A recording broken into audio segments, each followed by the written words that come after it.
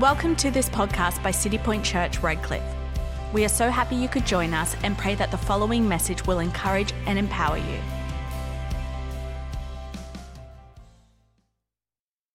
Well, for those who don't know me, I am Savannah Ramsey, adoring wife to Joel Ramsey, and mother of two little rapscallions. Super cute. If you want to see them, follow me on Instagram. It's basically their page. And I'm just so excited to be here tonight. I can feel God's doing something, hey. You can just feel it in the air. It's like you could just reach out and grab it. I had something really interesting happen probably just over a week ago now. When Joel and I used to live in South Africa, our home overlooked the ocean. And you could literally see, it felt like you could see to the ends of the earth. And the freight ships would come in, and they were huge, but they looked tiny. And every day I would just look out over the Indian Ocean, and it felt so surreal. And Ballito, where we were, is an extremely windy place. And these huge storms would come, but they would sort of start to gather on the ocean, and we could see them coming from miles away. We'd watch them stir and stir over the ocean. They'd get louder and louder, and then eventually, usually in the middle of the night, they would make it to land, and the whole house would literally shake. Like you would tremble from the core of who you were. As the thunder and lightning clapped, it would reverberate through your whole being. And there was probably two or three times where Joel and I were literally woken in the night praying, just praying in tongues, because as the thunder and lightning came, as these storms felt like hurled at us off the ocean, you could feel the tangible reverence and awe and might of God. It's the only way I can describe it. And we would wake in the night with the only reaction being to pray. It was like from the depths of our souls, we knew how small we were. And just over a week ago, I was woken in the night by that very familiar feeling. I woke up in the night, and I could feel it. I could feel reverence in the room, but no storm. Dead silence. And then I heard these words: God's great and holy presence is coming. The fire of God, prepare your heart. It was so clear and so sobering. I didn't pray. I didn't move a muscle. I just sat there. You know, like David says, sit on your bed, lie on your bed and look deep in your heart. And I lay on my bed very still, and I looked very deep into my heart.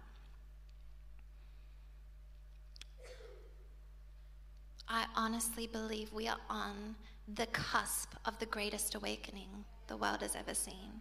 I feel like a stuck record saying it. Revival is coming. Revival is coming. But I believe it with my whole heart. We are in the groundswell. This is the storm building out on the ocean. Revival is coming. Prepare your heart.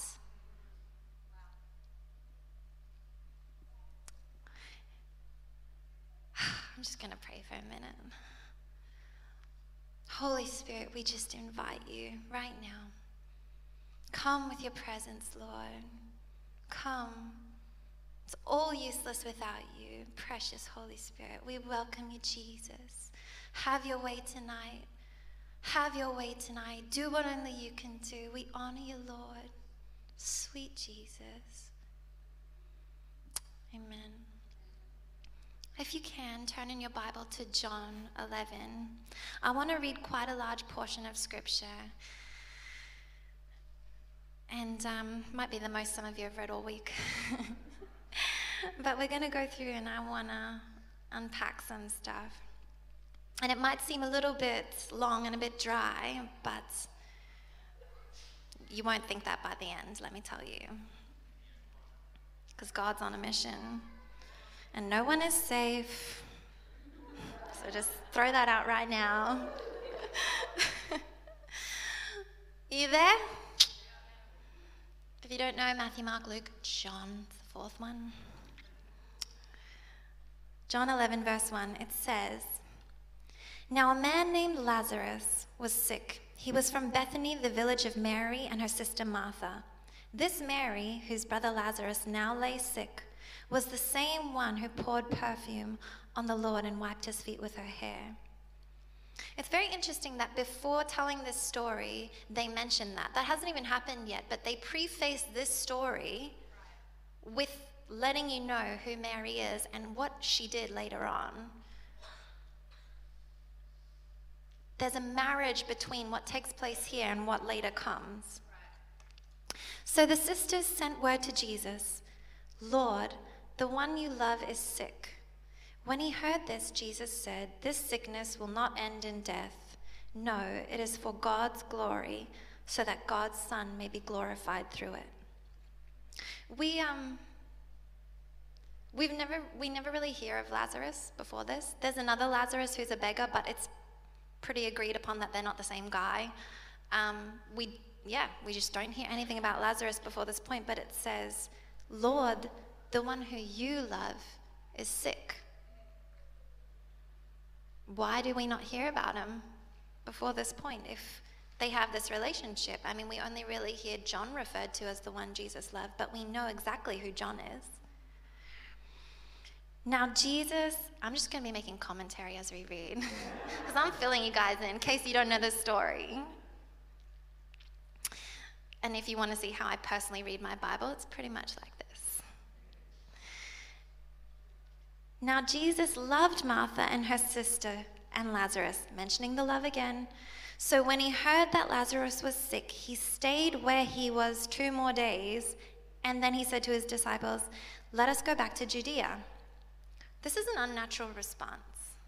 Jesus hears about this one whom he supposedly loves is desperately ill. They wouldn't have sent word to him unless it looked like he was going to die. And upon hearing that news, he stays 2 more days. I have a kid in daycare, and if they call me and say she's sick, I don't go, "Well, I'll pick her up in a few hours." I'm there. I mean, if I was a cartoon, my skin would still be wherever it was. I move so quickly.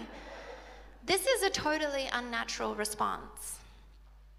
"But Rabbi," they said, "a short while ago, the Jews there tried to stone you, and yet you are going back?" Jesus answered, "Are there not 12 hours of daylight? Anyone who walks in the daytime will not stumble, for they see by the world's light. It is when a person walks at night, they stumble, for they have no light." After he said this, he went on to tell them, "Our friend Lazarus has fallen asleep, but I'm going there to wake him up." So Jesus is speaking in parables as he normally does, and he's basically confronting their fear of man.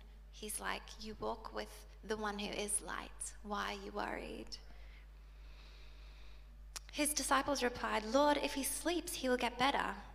Jesus had been speaking of his death, but the disciples thought he meant natural sleep.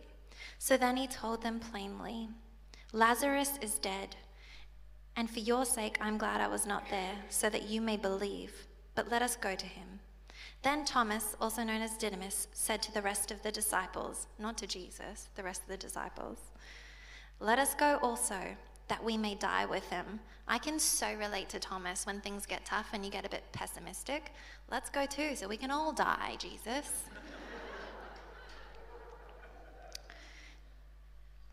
On his arrival, Jesus found that Lazarus had already been in the tomb for 4 days. Now Bethany was less than 2 miles from Jerusalem, and many Jews had come to Martha and Mary to comfort them in the loss of their brother. When Martha heard that Jesus was coming, she went out to meet him, but Mary stayed at home. "Lord," Martha said to Jesus, "if you had been here, my brother would have not died. But I know that even now, God will give you whatever you ask." See, this question, there's nothing wrong with it. And it's even followed with, "But I know if you ask, God will give you anything you ask for." It sounds right, but something interesting happens here. Jesus says,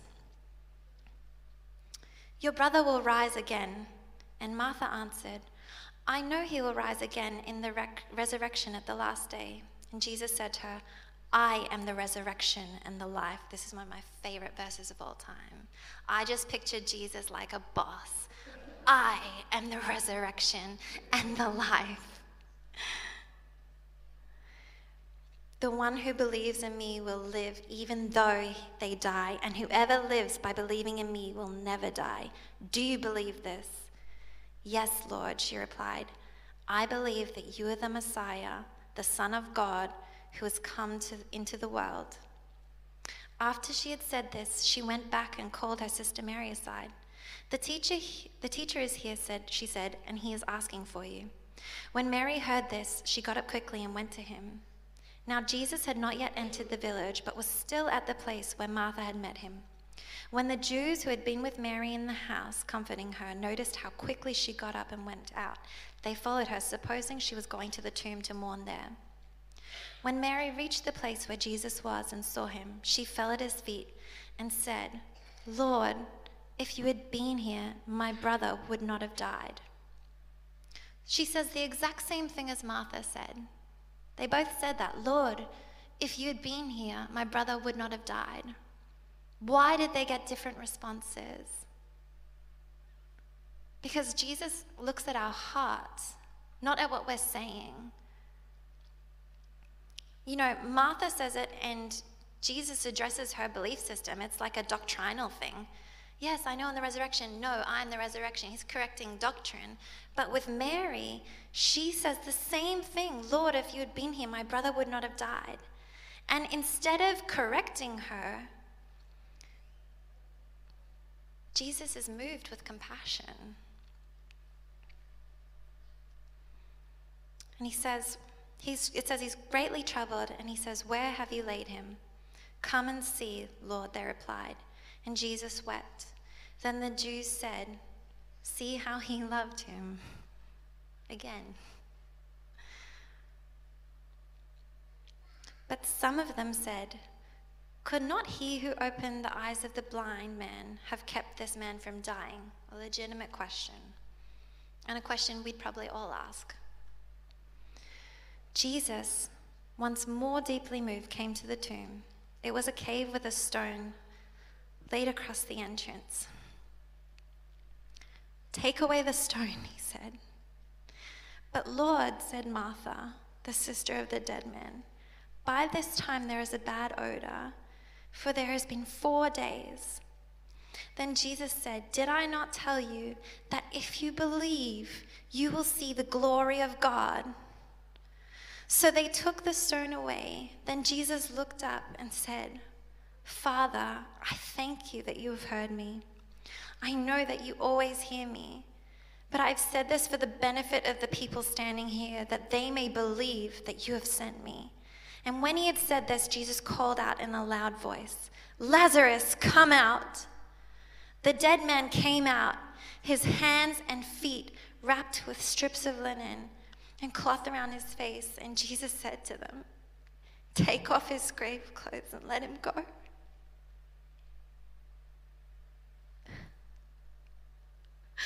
I don't know why I'm crying.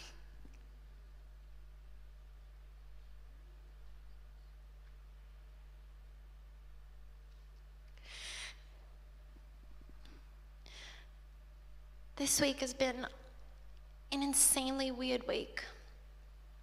I don't know if many of you know what's been happening in South Africa, but I got messages from my friends in the middle of the night and videos seeing our old neighborhoods burnt down, completely raided and looted. I was getting messages from friends of mine saying, "We have no food. We're hungry.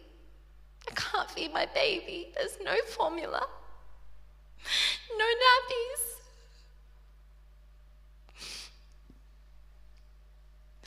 And one of our friends who's a pastor called and he said, "Joel, Savannah, I know you have a heart for South Africa. I know you love this place so much. So pray, please pray."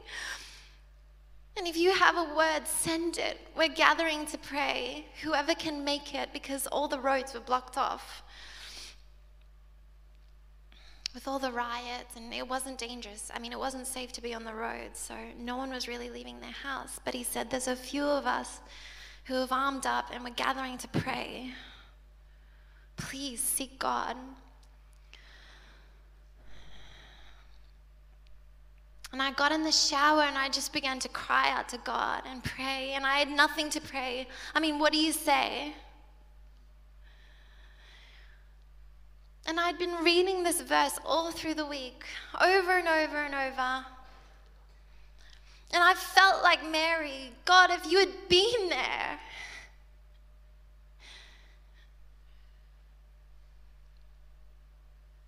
But Mario Murillo says this. He says, in this hour, it is not just enough to be saved and spirit-filled. Every warrior of God needs to know what he is up to.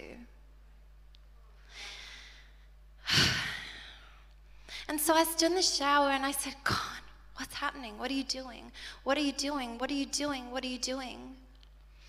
What are you doing? And I was reminded that just a week before, I was woken in the night with that same familiar feeling I'd felt in Africa looking out over the Indian Ocean.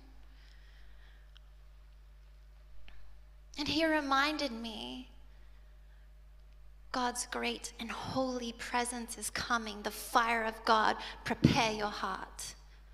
Prepare your heart. See, the thing with this verse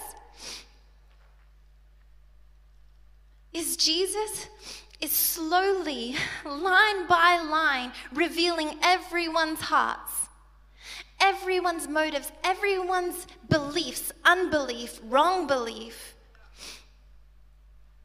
their faith in the wrong place, their faithlessness. He's revealing their fears, their hopelessness. And he's doing it in love. He chose Lazarus and their family to reveal his glory because he loved them. We read the story and you think, I don't want my brother to die. And Jesus knew and he waited. I don't want that to be me. But it says that he chose their family in love to reveal his glory. It repeats it 4 times, it says.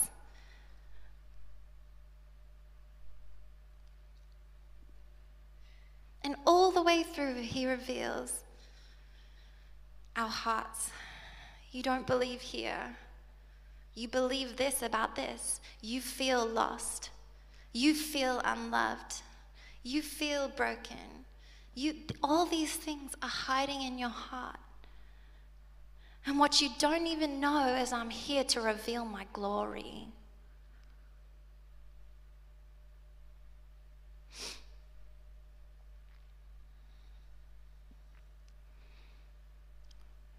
Just after that, in chapter 12, Mary anoints the feet of Jesus.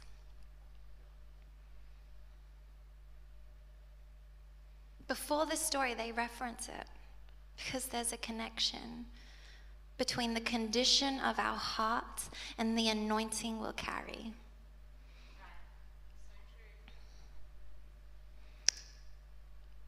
You know, in the Old Testament, they used to, well, actually, I have a French perfume. It's oil-based. They make it differently to the other commercial ones. It was really expensive, and I just had to have it. And it's this oil-based perfume. And the thing with oil-based perfumes is that you really can't get rid of the smell no matter what you do. And it doesn't just stay on you. It stays in your hair. Anyone you touch smells like you. And it lasts for days. If it goes on your clothes, you can put them through the wash all you like. That smell is not going anywhere. If your hair touches your clothes, you can wash your hair. That smell is not going. My kids smell like me days after I've hugged them. And the other thing is people can smell me coming because they smell you before you get there. And then when you leave the room, the smell's still there. It's like a force. But anointing was very similar. In the Old Testament, you know, in Psalms 133, it says that the anointing oil dripped over Aaron's face and down his beard and onto his collar. And back then, anointing oils would have been fragranced as well, with only the best. Only the best. And you would have smelt it. We would have known who was anointed just by the scent. Because they were drenched in it. And it wasn't like, you know, our anointing service. They do the nice cross. Everyone's lined up and it's like, we actually, our church in South Africa had an anointing oil service, and I was so pumped because I love the anointing. And we went in and I thought, you know, like it's all ordered. I get my usher who anoints me and all of that. And in the middle of the service, the pastor starts calling out specific people who he feels to anoint. And he calls me and my friend forward and he says, I want to anoint you. And he starts praying. And as he's praying, my eyes are closed, but then I open them and I notice his hand is dripping with oil. Like he's holding it like this and there's oil dripping onto the stage.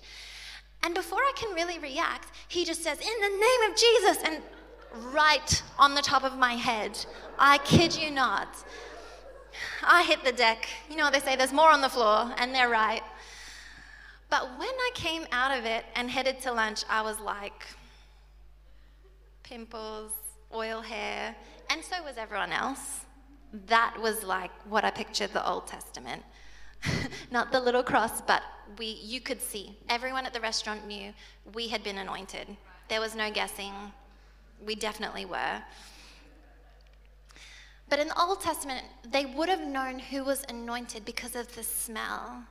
And it was on their collar, it was in their hair, it was on their skin. Whoever hugged them would have also carried that scent. Whoever lived with them would have carried that scent.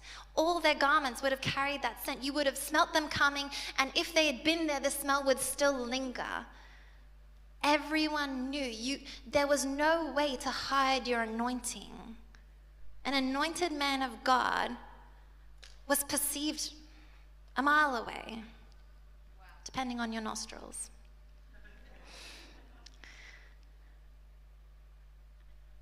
And we know the story when Mary goes in and she breaks the oil, the perfume, over Jesus' feet and anoints him for his burial. And I love this picture because she goes in and she puts it all on the line. And here's the thing, the smell alone would have drawn people to come and look because they would have thought there was an anointed man of God there. And what they would have come to see is Mary making a spectacle of herself. But she didn't care. It cost her everything. Financially, it cost her everything. It cost her her reputation. And yet she puts it all at the feet of Jesus. She puts it all at the feet of Jesus.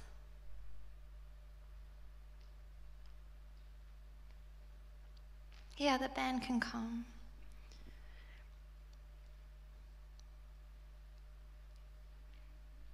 She would have smelt like him for weeks afterwards. Everyone would have known that's the girl. She was at the feet of Jesus. Even after his death, she was the one that was with him. The smell of him would have lingered wherever she went. She wouldn't have been able to hide it.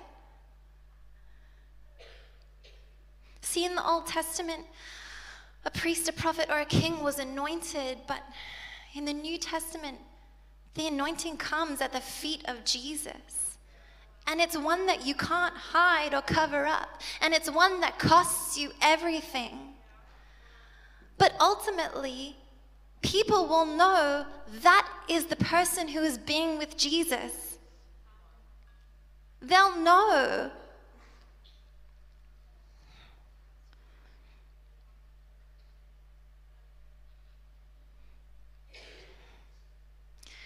I want to read you something I read about Kathryn Kuhlman this week, and as I was reading it, I just began to weep.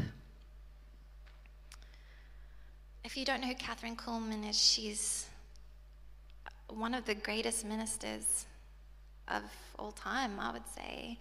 She, just walked in incredible power of the Holy Spirit, but the fruit of her life was really that she loved Jesus in a way that was so confronting. And she walked in an anointing like no other. They actually, in Las Vegas, they packed out this stadium. Everyone came because people were getting up out of wheelchairs and all of that.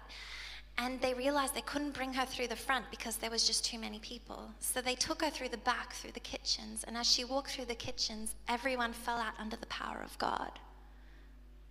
Wherever she went, there was like this holy chaos that followed, but people's lives were changed whether they agreed to it or not. And I read this just this week. It says, when Kathryn Kuhlman passed away in 1976, all of the power went out in an 800-bed hospital. Her heartbeat should have read as a regular and then moved to flatline. Her heart had been fine, although her other organs were failing. But she never went to an irregular heartbeat. Kathryn was gone in the blink of an eye. 15 minutes after she passed away, the brand new nurse, her first day on the job, who was an unbeliever, went in to take her pulse. Kathryn wasn't cold. Kathryn wasn't warm. Kathryn wasn't hot. The air in the room was thick with the fragrance of roses. Not a few roses, millions of roses. The head nurse in charge came on the unit to write up the time of the death. The time was 1:13 a.m. on February 20th. She chastised the new nurse for allowing roses in the ICU unit. Flowers are not allowed. The scent of roses didn't fill one room or one floor, but 4 floors of the hospital were taken over by this scent. The scent then permeated across the underpass that was connected to the hospital and then across the street into the adjoining hospital. There were no roses on the floor in Kathryn's room, but that's where the fragrance originated from. The new nurse said that she and the other nurse could barely stand in the room because the presence of the Holy Spirit was so overwhelming. The weight of glory. When they checked the notes from the previous nurse, she had scribbled Kathryn Kuhlman's final words and her last request. I shall die on February 20th at 1:13. Please have only roses at my funeral. The new unbelieving nurse dropped in a chair, weeping, and gave her life to Jesus. Oh, to leave the world in that kind of glory. To bring just one more into the kingdom at your death. Kathryn was met with 1,000,000 roses and the voice of her love in heaven. Well done, good and faithful servant.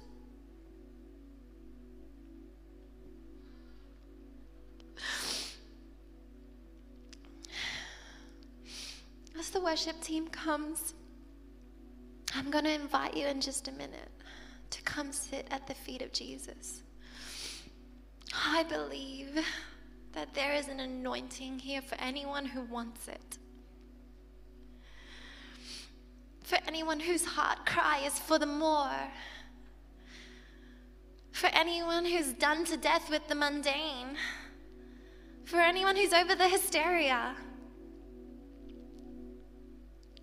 There's more on the floor.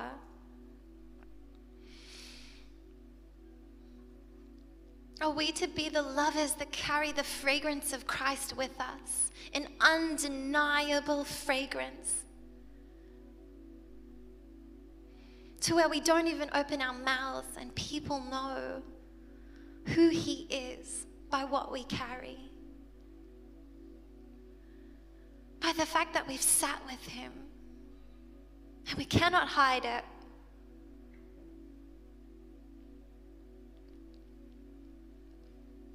If something is stirring in you, I want to invite you to the altar. Come. Get on your knees. Don't worry about what people think. This is not the hour. This is not the place in history for caring what your neighbor thinks. That ship has sailed. It's revival or nothing now. I don't know if you've put that together yet. Take a look around at the world. It's revival or nothing. Not optional. Thank you for listening. We pray that this message empowers you to unmistakably influence your world for good and for God. If you made a decision to follow Jesus, congratulations. This is the beginning of a life-changing journey. We would love to see you at one of our many City Point Church services across Brisbane and the world this Sunday. You can find out more about our service times and locations at citypointchurch.com. We're so excited to see you there.